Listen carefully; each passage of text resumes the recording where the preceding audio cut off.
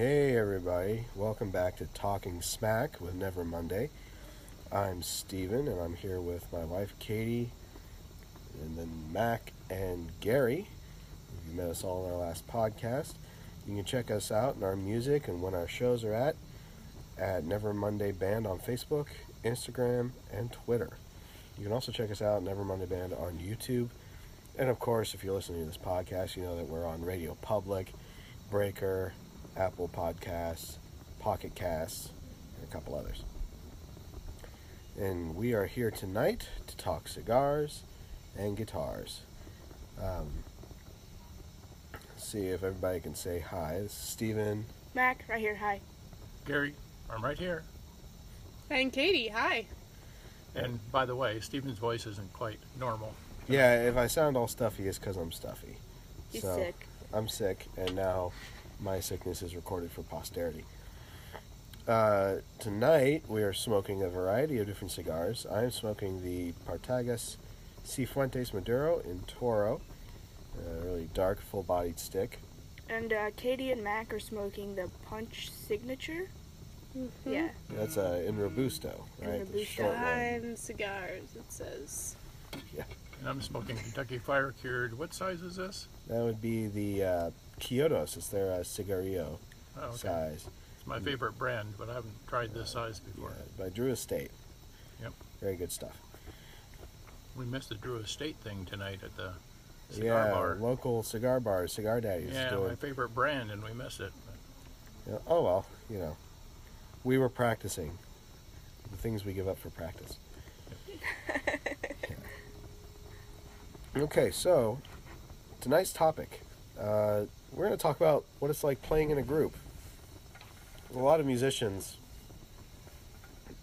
go almost their entire lives just playing by themselves, practicing in their rooms. And if they don't spend their entire lives playing just by themselves, oftentimes they spend many years practicing and learning the instrument before actually playing with other people.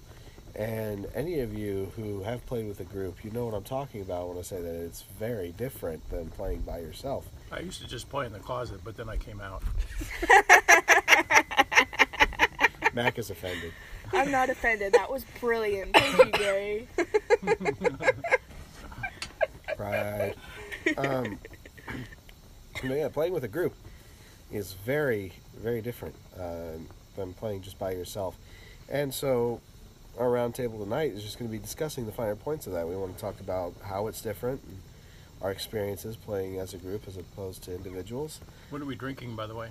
Oh, we're drinking Mirapon Paleo from Deschutes, and then I'm drinking Nitro again. You're drinking the Nitro Stout again? Yep. Yeah, okay. Rebel. Why can't you be like the rest of us, Gary? I have to be different. Alright. I used to drink Nitro in my closet, too. Oh, that explains so much. Gary with his saxophone and like a big mug of beer, just cowering in the closet. Yeah, the beer interfered with my reed, so it didn't work very well. I bet it tasted funny, didn't it? It did. It So, tastes like my normal spit. Thanks, Gary. well, I'd apologize, but if you're listening to our second podcast, you already know what you're getting. So, this is your own fault for being here.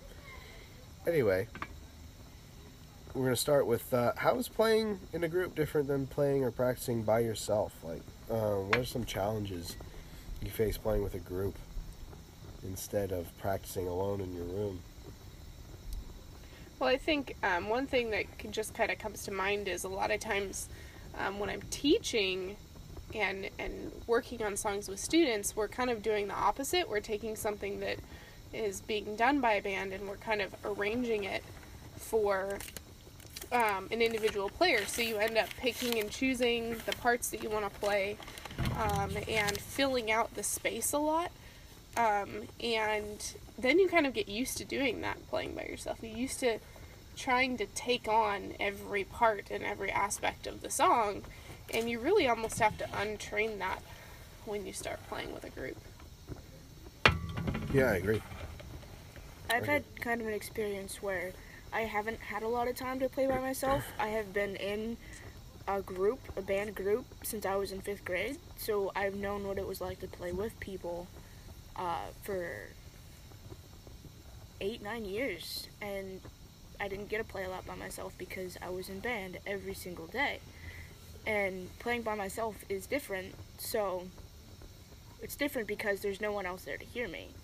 So I'm more confident and different, but playing in a group, I tend to hide my sound, play softer, point my bell to the ground, but you just kind of have to get over that. That's kind of really important. Your part is important in the group, and you just have to suck it up, be a man, play your part. There's always that temptation when you're in the group to kind of hide, Oh, yeah, to kind for of sure. tuck behind other people's parts and be a little quieter. I struggle with that a lot, for sure. Yeah. Yeah, Mac, continue with that. I'd like you to elaborate a little bit. So you were in both jazz band and wind ensemble in high school, yeah? Yes. And so you had people doubling your parts and whatnot. You had whole sections when you were in those ensembles. Not in jazz band, and usually not in wind ensemble, because we didn't have a whole lot of trumpet players, which is vastly different from what you see in 5th grade Yeah. and 6th grade. Like, everyone wants to play the trumpet, but once you hit high school, it kind of weeds out all the people who aren't dedicated to their instrument. So you only have 5 trumpet players and 5 different parts, so each player gets their own part. And it's just kind of interesting to see what the composer's ideas were to fit in all of the different parts and how they sounded together. Mm-hmm. And every part was important. Like, you couldn't hide behind the other trumpet players because your part was unique. Yeah. That's something I was always really jealous of singing in choir. Is you're just singing the same part with a whole bunch of other people, and it just, I don't know, the idea of having your own individual part sounds so much cooler. Yeah, well, how was playing in jazz band or wind ensemble different than playing with Never Monday? There's a lot more guitars, for sure. In that there's guitars at all. Actually, there was a guitar player, but they didn't do much. So it's very different. Playing in Never Monday is also different because, well, I am the only person on my part, but it's different blending with the guitar than it is blending with saxophones and the piano and trombones. It's just completely different because it's made different. It's a different instrument. Yeah. Well, how different though? I know that I'm keeping you on the spot here, but you're doing a great job, and I want to hear more. Like, what in particular is different about blending with a guitar as opposed to other brass? A guitar is a guitar. It's got strings. You don't use your face to manipulate the sound that comes out of it. Unless you're And Jimi Hendrix. Unless you're Generally.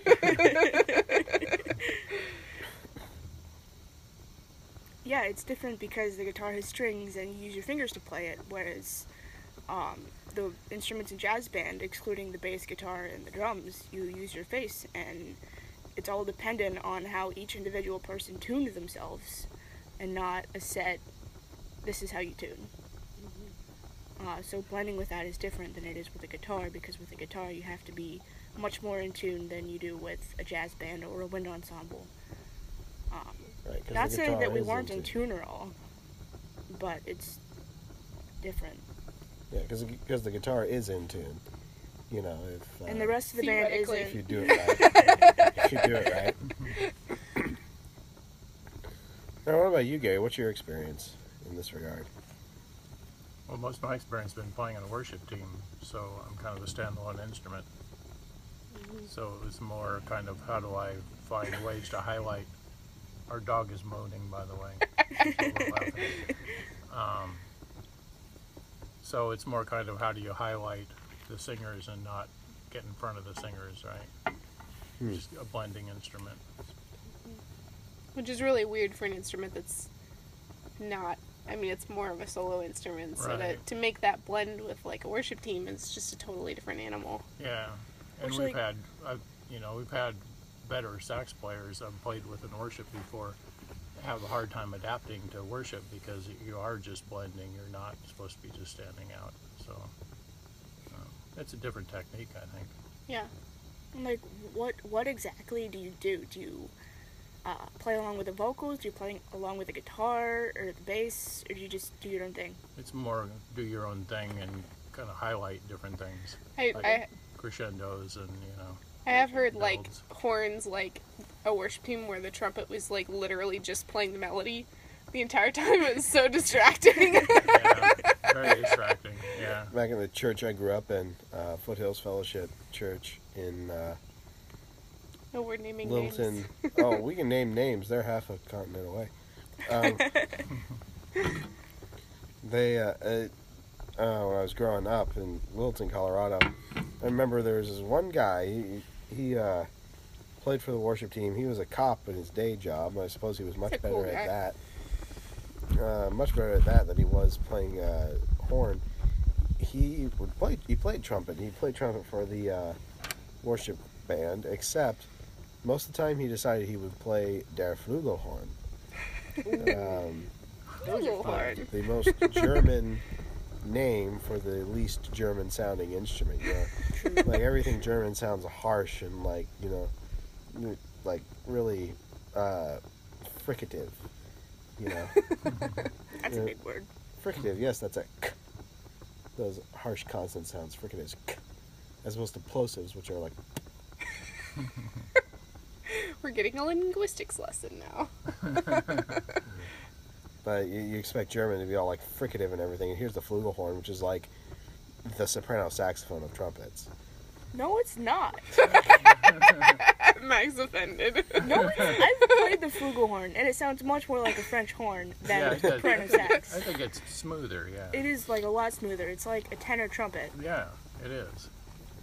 Okay, it is much smoother, but that's kind of the point I was trying to make. It is like the least percussive and jarring of the trumpet family, Yeah. and it's got the most German name, which I always thought was interesting. I would like to say I do play soprano, but they won't let me play it in the band. They have For something good reason. against- They don't like For soprano. good reason. Because I we're like a the- family, all ages band. You play a soprano saxophone, and all of a sudden people start like taking off their shirts and wearing gold chains around their necks and being like, "Let's go back to a '70s porno house." Brother. I want to get a big wig by Kenny G. Yeah. Do it. All those like decadent, like classical era curls that he has. Yeah, yeah. Yeah. Ugh.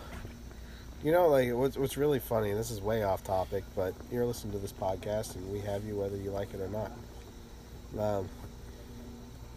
I saw a picture of two famous jazz musicians side by side. One was Kenny G, and the other was Pat Metheny, a great jazz guitar player. Yeah, that's And interesting. of course, Pat Metheny is a much better musician than Kenny G, in my opinion. But I never realized how similar they actually look until I saw them side by side. And it was like they could have been twins. They could have been twins. Yeah, for me, playing in a group as opposed to playing solo was a defining moment in my development as an artist, because it taught me rhythm much better than a metronome ever could. And this is why I think that all musicians should try to play with other musicians, because this sounds terrible, but your shortcomings will become immediately clear. Oh yeah. You could both be really terrible, in which case both of your shortcomings would be really clear, you know, but it has a way of showing you, like, if you have problems with rhythm, if you have problems with pitch, things like that, it comes out when you play with another person. You can play with recordings all you like, and that does help, but sometimes your own ear will lie to you when you're playing with a recording, because you can fudge things and say, "Oh, well, I did that just fine," and whatnot. But when you have to play with other people, you have to be much more on top of your game, you know, your rhythm and your tuning and everything like that. And when I was in college, I was learning music really for the first time, because I was essentially self-taught. before I went into college, and I didn't learn anything about music until I got into college. So for all of you out there wondering, is it too late for me? It's never too late. You can always learn more. You can always learn your scales, learn how to read music, that sort of thing. And all guitar players really should, even though we don't much of the time. Guitar has a reputation for being a by-ear instrument. But I think that it's very important that guitarists reject that stereotype and actually learn music theory, learn to read music, that sort of thing. And my girlfriend, who then became my wife after we graduated, she said that I should try out for the jazz band at the college. And at first I thought, I'm not going to do that, but, you know, I was not enjoying my time as a member of the choir, you know, because they didn't have many ensembles for guitar players. So you played classical guitar by yourself most of the time, you know. And I tried out for the jazz band, and I got in. I was the guitar player. So I thought, hooray, this is good. And then I got into practice and started realizing that what my girlfriend was hinting at, but was too nice to tell me flat out, was that I really was not very good at rhythm at all. And so after a semester or so, I noticed a marked improvement in my rhythm abilities and my ability to keep time. And I ended up doing the jazz band for 2 full years until I graduated college, and I don't really think I've had any similar struggle with rhythm since. So that is my main takeaway from playing with a group. It shows your shortcomings in a really harsh light, but it also helps you refine your playing to an incredible degree. And I don't think any one of us sitting here would say that being in Never Monday has made us worse musicians. No, definitely not. Yeah. I think we've all become better musicians by playing in a band together. It also raises the bar in terms of expectations. And Yeah. So that's when I started taking lessons again and really started practicing. I think another thing too with playing with a group is that you're playing with other humans, and humans inevitably make mistakes. And you just kind of have to learn to roll with it and not just completely break down when you or someone else makes a mistake. You just have to continue on, like, oh no, Lenny accidentally went to the bridge and everyone else kept going. Poor Lenny, let's keep going. We'll just leave him. Lenny is our bass player. A wonderful guy. You might meet him on this podcast one of these days. Yeah, he's pretty cool. Yeah. I think you're absolutely right, Mac. It helps us both become better musicians. It also helps us take our mistakes and our shortcomings in stride and realize that the point of practice, the point of playing together with a group, in many ways, is to shed some of these problems, and you only do that by working through them. And I think too, it's kind of liberating playing with a group, because you know, you do when you're playing by yourself, you are trying to fill it all out, and you're trying to play every part, and you're singing, or you're trying to do all this, and you don't get to focus as intently on the individual aspects of your playing. And when you don't have to worry about all those other pieces, you can really focus in on your playing and develop that individually, and there's space for you to be more artistic. And I just think that's really valuable. A lot of guitar players just play all the time and are very busy. Yeah. I was, but I just played. I was used to playing on worship teams and leading worship teams where, like, maybe there wasn't a drummer, or I was really the like laying the foundation. Yeah, and everybody was kind of looking to me to make sure that it stayed steady and solid. And so that's what I couldn't focus on being more detailed and artistic, because I had to make sure that I was steady the whole time so people could follow me, so a congregation could follow me. And I got really good at it. One of my professors one time told me that I played like a man, which is kind of sexist, but it was kind of funny at the time too. Not kind of, it was. What was the professor's name? We don't want to get into that. Was it Fleming? Oh yeah. It was Fleming.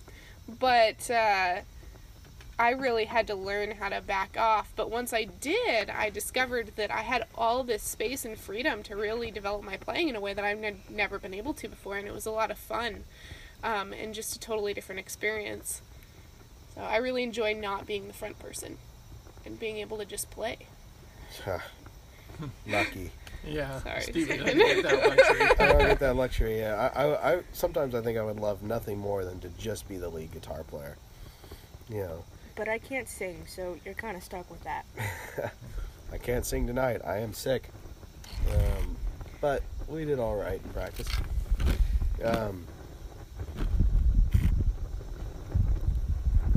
Sorry, puffing my It's cigar. windy.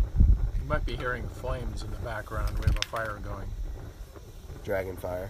Keeps us warm, Kind of. kind of. in Doesn't theory. really. Yeah, the next thing I want to move on towards, and this is a great segue from what Kay was saying about backing off and, not trampling on other people and whatnot when you're playing in a group, is I want everybody to go around and we're going to give your 3 best tips and tricks for playing successfully with a group. 3 best tips and tricks, because there's a million of them out there. I'm sure we can each come up with 3. With playing with a group, I mean, you got to play your part, right? There's the expectation of, okay, it's your solo time, or here's the written notes that you're playing. When you're on your own, it's totally different. Right. Mm-hmm. Oh, so tips for doing that. Listen, That's what I was gonna say. we can both say it. Okay. You finish each other's sandwiches. This isn't frozen. Yeah, It's summertime. actually quite melted. Anyway, listen, you can't put yourself in a bubble and just play your part. That'll make everyone else sound awful, and yourself. You have to be able to hear all of the parts fit together, and not just your own singular part. And that's basically the only point I had. I couldn't think of 2 others, so listen, and then also listen. Let's expand that a little bit. You're talking about listening. What is that one thing you hear most self-obsessed players when they start playing in a group setting and they're doing sound check and everything? What's the thing you hear the most? Anybody? I can't hear myself. I can't hear myself. More of me in the monitor. More me in the monitor. I can't hear myself. I want to shoot everybody who says that all the time. That was weird. My wife just got hit by like a pine cone or something. Or water or something. That was Bird weird. has a vendetta or something. That bird didn't just poop on us. I did don't think so. Anyway. Right, I can't hear myself. You hear that all the time. I want to shoot people who say that all the time. Sometimes it's valid. Sometimes you literally cannot hear yourself at all, and that's a bad thing.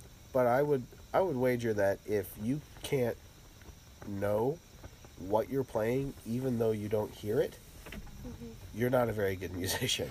Well, and You you gotta shouldn't be playing with a group yet. You got to go back and practice some more. you gotta be able to hear yourself in context of everybody else too. If you're just hearing yourself, then you're not doing yourself any favors. You gotta hear how it's blending with the rest of the group, or else that's not doing you any good. Yeah, so listening is very good. And so especially not listening to yourself, specifically listening to other people. Listen to the other members of your band. Because if you don't, nothing will sound good. You will sound really weird. Great example. I've got this DVD. Oh, DVD. Remember when that was brand spanking new? This show, G3 Live in Denver. It's the G3 tour. Any of you guitar nuts out there, you know what I'm talking about. It's the tour where Joe Satriani every year gets together with 2 other guitarists, and they tour, and they have 3 big guitar sets, and then they come together for a G3 jam at the end. This one was G3 Live in Denver, and I think it was like a 2004 show or something. Actually, Danny Gorklow, my guitar teacher from college, he was at that show. Of course, you can't see him in the audience in the DVD, but he says he was there. And this particular show had Joe Satriani and Steve Vai, whom Joe Satriani taught how to play, and then Yngwie Malmsteen. Oh, Yngwie. See, The way this happens when if you watch this DVD, and I'm sure you can see it on YouTube, G3 Live in Denver, the G3 Jam at the end where they all three come out to play together, Steve Vai and Joe Satriani both are playing together, you can tell, and they're picking up what each other's throwing down. They're really in sync. They have a connection. They're watching what each other's doing, and they're playing harmonies together, and it just comes off great. And then they're also like standing like side by side and doing like coordinated movements and things like that, and it looks really cool. And then way off to one side, doing his own thing that's almost like white noise over top all the other jamming that Satriani and Vai are doing, is Yngwie Malmsteen doing his own thing. Clearly not listening to anybody else. Oh, interesting. Clearly not paying attention. Clearly just trying to be all about him. What with the big hair that went out in 1993. And, the scalloped frets that people thought was cool in the 80s for some reason. And, he comes off as a total cartoon, just like a caricature. Is he a great player? I mean, he's extremely talented and he's extremely technically proficient. But he comes off like a joke because he doesn't listen to what his bandmates are playing. He doesn't play with them. He just tries to play over them, does his own thing, and it's honestly silly to watch. So, listening to your bandmates, engaging with them, not trampling them, that's important. That's core to playing well with a group. And that leads into what I was going to say, is that just space. Just let there be space. Don't feel like you have to play all the time. And that's kind of, I don't know, like you hear that a lot, but it's so important when you're playing with a group to leave space and not feel like you have to play all the time. Because everybody has their piece of the puzzle, and if the puzzle is just all your piece and all everybody else's pieces, it doesn't look like anything. It's just a mush of pieces. When sometimes I've heard before bands boast about having like this wall of sound, and I'm like, I don't want a wall of sound. I want to actually be able to hear what's going on, right? And so don't Phil Spector me. So space is really, really important. And yeah, just don't feel like you have to play all the time. Unless it's your solo. Unless you're solo, then you have Even to be if heard. well, yeah, but even if you're soloing, You can take a break. let there be space. Let there be long tones. Let there be, let it be melodic. Don't feel like you have to do, all these fast runs. And all fast runs are cool, but use them tastefully. Don't feel like, I'm not just saying that because I'm not a very fast player. You're not a very fast player. Let me piggyback off that, because let me ask everybody a quick question. In terms of, any instrument, actually, who's the best soloist that you ever heard? Like, when you hear somebody soloing and you're like, that's who I want to sound like, who do you think of? Lenny Pickett. Lenny Pickett. What about you, Katie? Bonamassa or Satriani. You got anybody, Mac? I don't think I have anybody. I mean, Louis Armstrong, like, he's like the top. Yeah, Louis Armstrong. Yeah. When I ask that question of people, like, who's your favorite, like, soloist, your favorite shredder, and people are like, oh, Eddie Van Halen, or Randy Rhoads, or these fast metal players. Honestly, I think one of the best soloists I've ever heard was George Harrison from the Beatles. And he's not normally picked out as one of these guitarists that was an amazing lead player. But you listen to his solos, like on Something, or While My Guitar Gently Weeps, or any, or one of my all-time favorite of his solos is on the And I Love Her off of Rubber Soul. He never was terribly flashy. He never played a ton of notes. He just picked a few good ones. And he left tons of space, used long tones, tiny little melodic lines that he chained together. And he relied a whole lot more on just a few tasty notes than he ever did on like these massive runs. And, when you think about, as a trumpet player, Louis Armstrong was the same way. You know, Charlie Parker was much the same way. Did he could play fast and whatnot, but he more often than not, at least from what I've listened to, focused a whole lot more on the choice of his notes than he did on just these fast runs. Although he did get paid by the note, so he played a lot. You know who else, you think about just really, tasteful soloing is just like Billie Joe Armstrong and Green Day. You can sing those solos, right? Like, how great is that? Like, that they're, a lot of them are just super singable, and, like, would you rather have something, fly through a bunch of notes, or would you rather have something that gets stuck in your head? Right, yeah. Right. And is just, like, really melodic, and I just love that. Yeah, that's what Zakk Wylde said about Jimmy Page from Led Zeppelin as well. Zakk Wylde talked about how every single solo in any Led Zeppelin song, you can pretty much sing it. And Well, even that like was- Kurt Cobain, I mean, like, he wasn't a very technical player, right? But so many of his melodies were very Yeah. strong hook, right? Yeah, Stick and in your head. I mean, Yeah. it's calling Kurt Cobain not a very technical player. It's kind of like calling the ocean watery. yeah. And there goes the other half of our audience. How many halves of the audience do we have? You've said half like 5 times now. Well, half of the what's left and the half of what's left. He's well, not you a can math only major. have one person. Like, that's the minimum. You can't have half of a person. Peter Dinklage. I stand corrected. Steven, that's not very nice. He's like half the size of a person. He's not. He's still a whole he person. has Probably full makes up for personality, it. though. Come on, I mean, Entire, like, 2 personalities. Like, Yeah. he's fantastic. He's dual personality? no. That's me. That's me. Oh, okay. Mental health jokes. Paid for by viewers like you. Okay, let me piggyback off a little bit more of this. I know that I don't want to dominate the conversation, so I apologize. But you're talking about leaving space, and listening to the other band members. And this is something that every musician struggles with, especially if you're a musician that's good at all. And especially if you know that you're good. Nothing gets in the way of a group more than ego. Yeah. Nothing gets in the way more than ego does. Cream, famous blues rock band with Eric Clapton, they self-destructed because of ego. And the war of egos in that group between Eric Clapton and Jack Bruce, who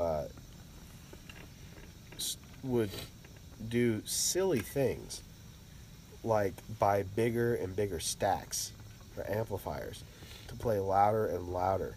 There's a story of Jack Bruce getting so many stacks for his bass amps to be so loud.